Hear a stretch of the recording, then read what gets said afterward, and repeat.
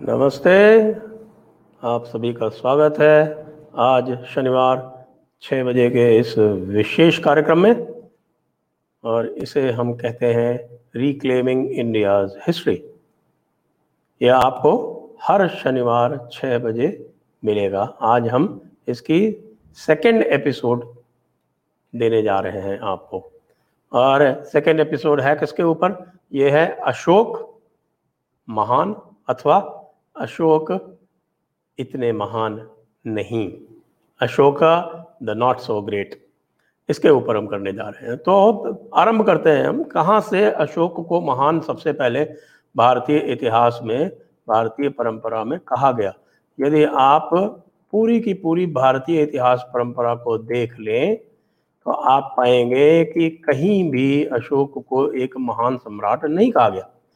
चंद्रगुप्त को कहा गया, कई लोगों ने बिंदुसार तक को कहा जो चंद्रगुप्त के पुत्र थे। उसके बाद चंद्रगुप्त विक्रमादित्य, उनको कहा गया। अन्य बहुत सारे, जो आप पीछे चले जाएं पुराणों में तो महान सम्राटों में भगवान राम आते हैं। कृष्ण कभी सम्राट नहीं थे, लेकिन युधिष्ठिर महान सम्राट थे। द्वारकाधीश के रूप में कृष्ण का वर्णन होता है। ये सब हमारी परंपरा में बहुत अधिक, आप इक्ष्वाकु वंश में पाएंगे बहुत सारे महान सम्राट, उनको महान कहा गया है। लेकिन अशोक नाम के किसी भी सम्राट को महान नहीं कहा गया। तो ये अचानक महान कैसे हो गए? ये महान हो गए 19वीं शताब्दी में आके, जब 1825 में जेम्स प्रिंसेप ने कुछ उनके शिलालेख पढ़े, और उन शिलालेखों को पढ़ने के बाद, जो कि वस्तुतः पॉलिटिकल प्रोपेगेंडा थे, उनको पढ़ के उन्होंने ये निष्कर्ष निकाल लिया कि ये तो महान रहा होगा। उस समय भी ऐसा था कि कोई भी सनातन हिंदू सम्राट के समकक्ष यदि किसी को खड़ा करना हो तो खड़ा करना आवश्यक था, विशेषकर जब उस समय यह पूरा का पूरा धंधा चल रहा था कि किसी भी तरह से जो भी सनातन परंपरा है उसको क्षीण दिखाओ, उसको गौण दिखाओ, उसको हीन दिखाओ, उसको हल्की दिखाओ, उसको कमतर दिखाओ। जब इस प्रकार का माहौल था तो जेम्स प्रिंसेप ने अशोक का गुणगान करना आरंभ किया, और ये कहा, मुझे आश्चर्य है कि कैसे पूरे के पूरे हिंदू परंपरा में इस तरह के एक सम्राट को महान क्यों नहीं कहा गया। तो इसका उत्तर मैं देने वाला हूं, महान क्यों नहीं कहा गया। फिर आप ये देखें कि उसके बाद फिर जब कम्युनिस्ट विचारधारा, जवाहरलाल नेहरू जी के माध्यम से विचारधारा, कम्युनिज्म तो एम एन रॉय थे, लेकिन जो विचारधारा थी वो हमारे महान नेहरू साहब जो थे वो कांग्रेस में आयातित करके लाए थे। उस आयातित की हुई विचारधारा में उन्होंने अशोक को अचानक महिमा मंडित करना आरंभ कर दिया। तो जैसे आप पाएंगे फिर उनकी जो किताबें लिखेंगी, ग्लिम्पसेस ऑफ वर्ल्ड हिस्ट्री या डिस्कवरी ऑफ इंडिया, उसमें अशोक महान, अशोक महान, अशोक महान आए। तो ये कम्युनिस्टों का भी प्रोजेक्ट था, क्योंकि कम्युनिस्टों का भी प्रोजेक्ट ये सदैव से रहा है कि किसी तरह से हिंदू सनातन परंपरा को यहाँ हल्का, कमतर, क्षीण, हीन दिखाया जाए। जब ऐसा होगा तभी तो एक ग्लानि भाव उत्पन्न होगा सनातन धर्मियों में, और तभी तो वो अपनी परंपरा से कटेंगे, क्योंकि कम्युनिज्म का ये एक बहुत पुराना एक उद्योग है, एंडेवर है उनका, एक बिल्कुल जिसको कहते हैं वर्क इन प्रोग्रेस है आज भी, कि किसी तरह से हिंदुओं को इस परंपरा से, सनातन परंपरा से दूर किया जाए। तो हमारे जो उसके यहाँ के वाहक थे श्री नेहरू जी, उन्होंने इसको बढ़ाया, और उन्होंने बिल्कुल एक चैतन्य रूप से जानबूझ के किए हुए कार्यों के अंतर्गत जो हमारे चिन्ह थे, जो प्रतीक चिन्ह थे, उनमें भी परिवर्तन किया। जो आप देखते हैं जो सिंह है वो भी अशोक की लाट से लिया गया, क्योंकि अशोक महान था। सत्यमेव जयते भी उन्हीं लाटों से लिया गया। ये अलग बात है कि सोनिया माता ने आके सत्यमेव जयते को भी हटा दिया, वो बात अलग है। खैर, तो मैं आपको ले जाता हूँ इसके पिछले प्रसंग में, और ये बताता हूँ कि अशोक महान क्यों नहीं थे। अशोक महान बताए जाते हैं, उसके पीछे 2-3 कारण बताए जाते हैं कि साहब के उनको अचानक वितृष्णा हो गई और वो अहिंसा से प्रेरित होकर उन्होंने बौद्ध धर्म स्वीकार कर लिया कलिंग आक्रमण के पश्चात। अच्छा, अब हम जरा थोड़ी सी जो क्रोनोलॉजी जो बताई गई है, मैं क्रोनोलॉजी के जो विवाद है उन पर नहीं जा रहा अभी, जो क्रोनोलॉजी इंडोलॉजिस्ट ने बताई है, उसी पर केंद्रित रहते हैं वो। क्रोनोलॉजी ये बताते हैं कि चंद्रगुप्त मौर्य ने 298 ईसा पूर्व अथवा 303 ईसा पूर्व, इसके आसपास कहीं आप फिक्स कर लें उसको, उस समय राजपाट छोड़ गया और राजपाट छोड़ के उसने अपने पुत्र बिंदुसार को संभला दिया और स्वयं वो वानप्रस्थ को चले गए या सन्यास को चले गए, जैसा भी आप वर्णन से समझ पाए। और ये है कि उन्होंने एब्डिकेट कर दिया इन फेवर ऑफ बिंदुसार। और बिंदुसार की कई सारी रानियां थी और कई सारे पुत्र थे, तो उनका जो, जिसको युवराज कहते हैं, युवराज सुशीम नाम का पुत्र था। तो सुशीम नाम का पुत्र जिस समय एक मिलिट्री एक्सपेडिशन पे गया हुआ था उत्तर पश्चिम में, तो उस समय अचानक 274 ईसा पूर्व में बिंदुसार की मृत्यु हो जाती है, अचानक होती है। तो अचानक मृत्यु का समाचार पाकर सुशीम जो है वो वहां से तुरंत चल देता है पाटलिपुत्र के लिए। उस समय जो स्थितियां थी उसे समझ लीजिए, उसे कम से कम महीना भर लग गया होगा पहुंचने में। तो उस समय तक जो अशोक था, जो अपनी क्रूरता के लिए विख्यात था, उसको चंड अशोक कहा करते थे, जो उसका प्रचलित नाम है वो चंड अशोक था। वो अपनी क्रूरता के कारण, उसकी क्रूरता के कारण चंड अशोक था। उज्जैनी में उसने इतनी क्रूरताएं की थी, जब वो उज्जैनी में उसको वहां पर सेनापति बना दिया गया था, तो उसने इतनी क्रूरताएं की थी कि उसको वहां से वापस बुलाना पड़ा था। तो उस क्रूर व्यक्ति ने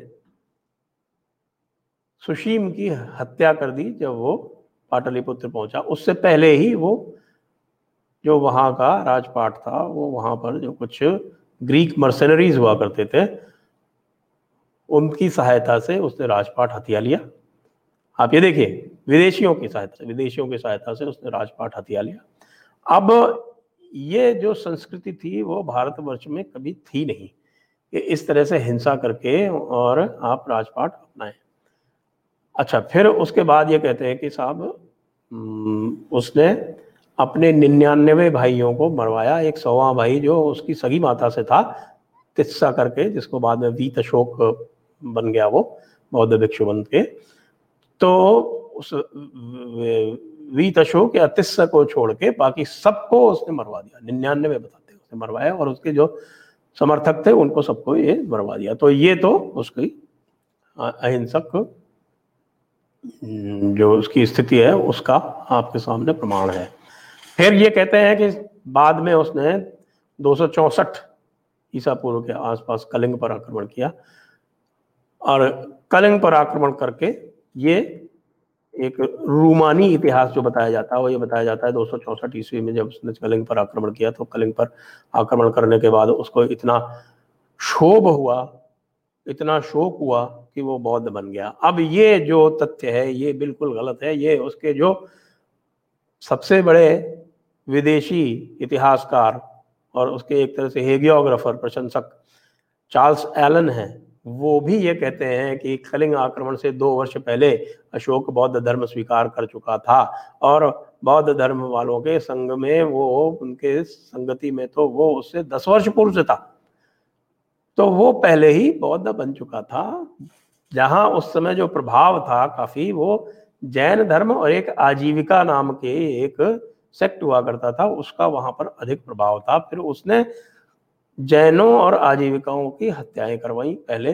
फिर कलिंग जो था, इस सब उथल पथल में या तो इनसे अलग हो गया था या उसने इनको कर देना बंद कर दिया था। उसके कारण इन्होंने कलिंग पर चढ़ाई की, और कलिंग पर चढ़ाई करने के पीछे एक कारण ये था कि उस समय जो बौद्ध धर्म वाले थे वो बहुत हिंसक हो चुके थे अन्य धर्म वालों के विरुद्ध, और कलिंग जो था वो पूर्ण रूप से एक सनातनी राज्य था। वहां पर जैनों और आजीविकाओं का भी प्रभाव था, और उसने वहां चढ़ाई की।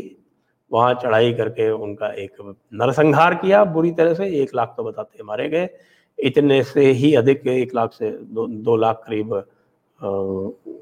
उसमें से जख्मी हुए, घायल हुए, और 1.5 लाख लोगों को उसने बंदी बनाया। और उनको वहां से ले गया और उनको दास बनाया, जिसकी की प्रथा कभी भी भारतवर्ष में नहीं रही।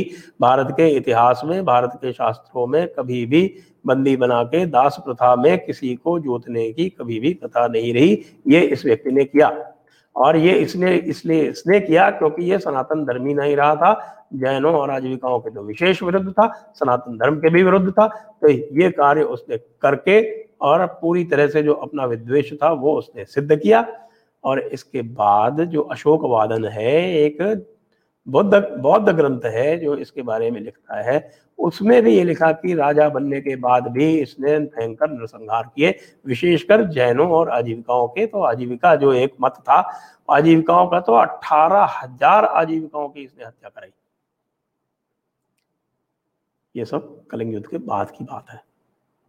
फिर किस आधार पर इसको महान कहा जाता है? कहते हैं कि साहब इसने शिलालेखों में अपने लिखा कि अहिंसा को पालन करना चाहिए। तो वो तो प्रोपेगेंडा, पॉलिटिकल प्रोपेगेंडा सब लोग करते हैं भाई। वो तो जो हिंसक से हिंसक होता है, हमारी ममता बनर्जी जी नहीं कहती कि मैं अहिंसा की रक्षक हूं और यहाँ पर संविधान का शासन होना चाहिए, जबकि संविधान के हर सिद्धांत का लगातार धूल धूसरण करती रहती है, फिर भी वो कहती। और भी जितने वो इसी तरह की बात कहते हैं। और पॉलिटिक्स में तो होता ही है, कहो कुछ और करो कुछ और।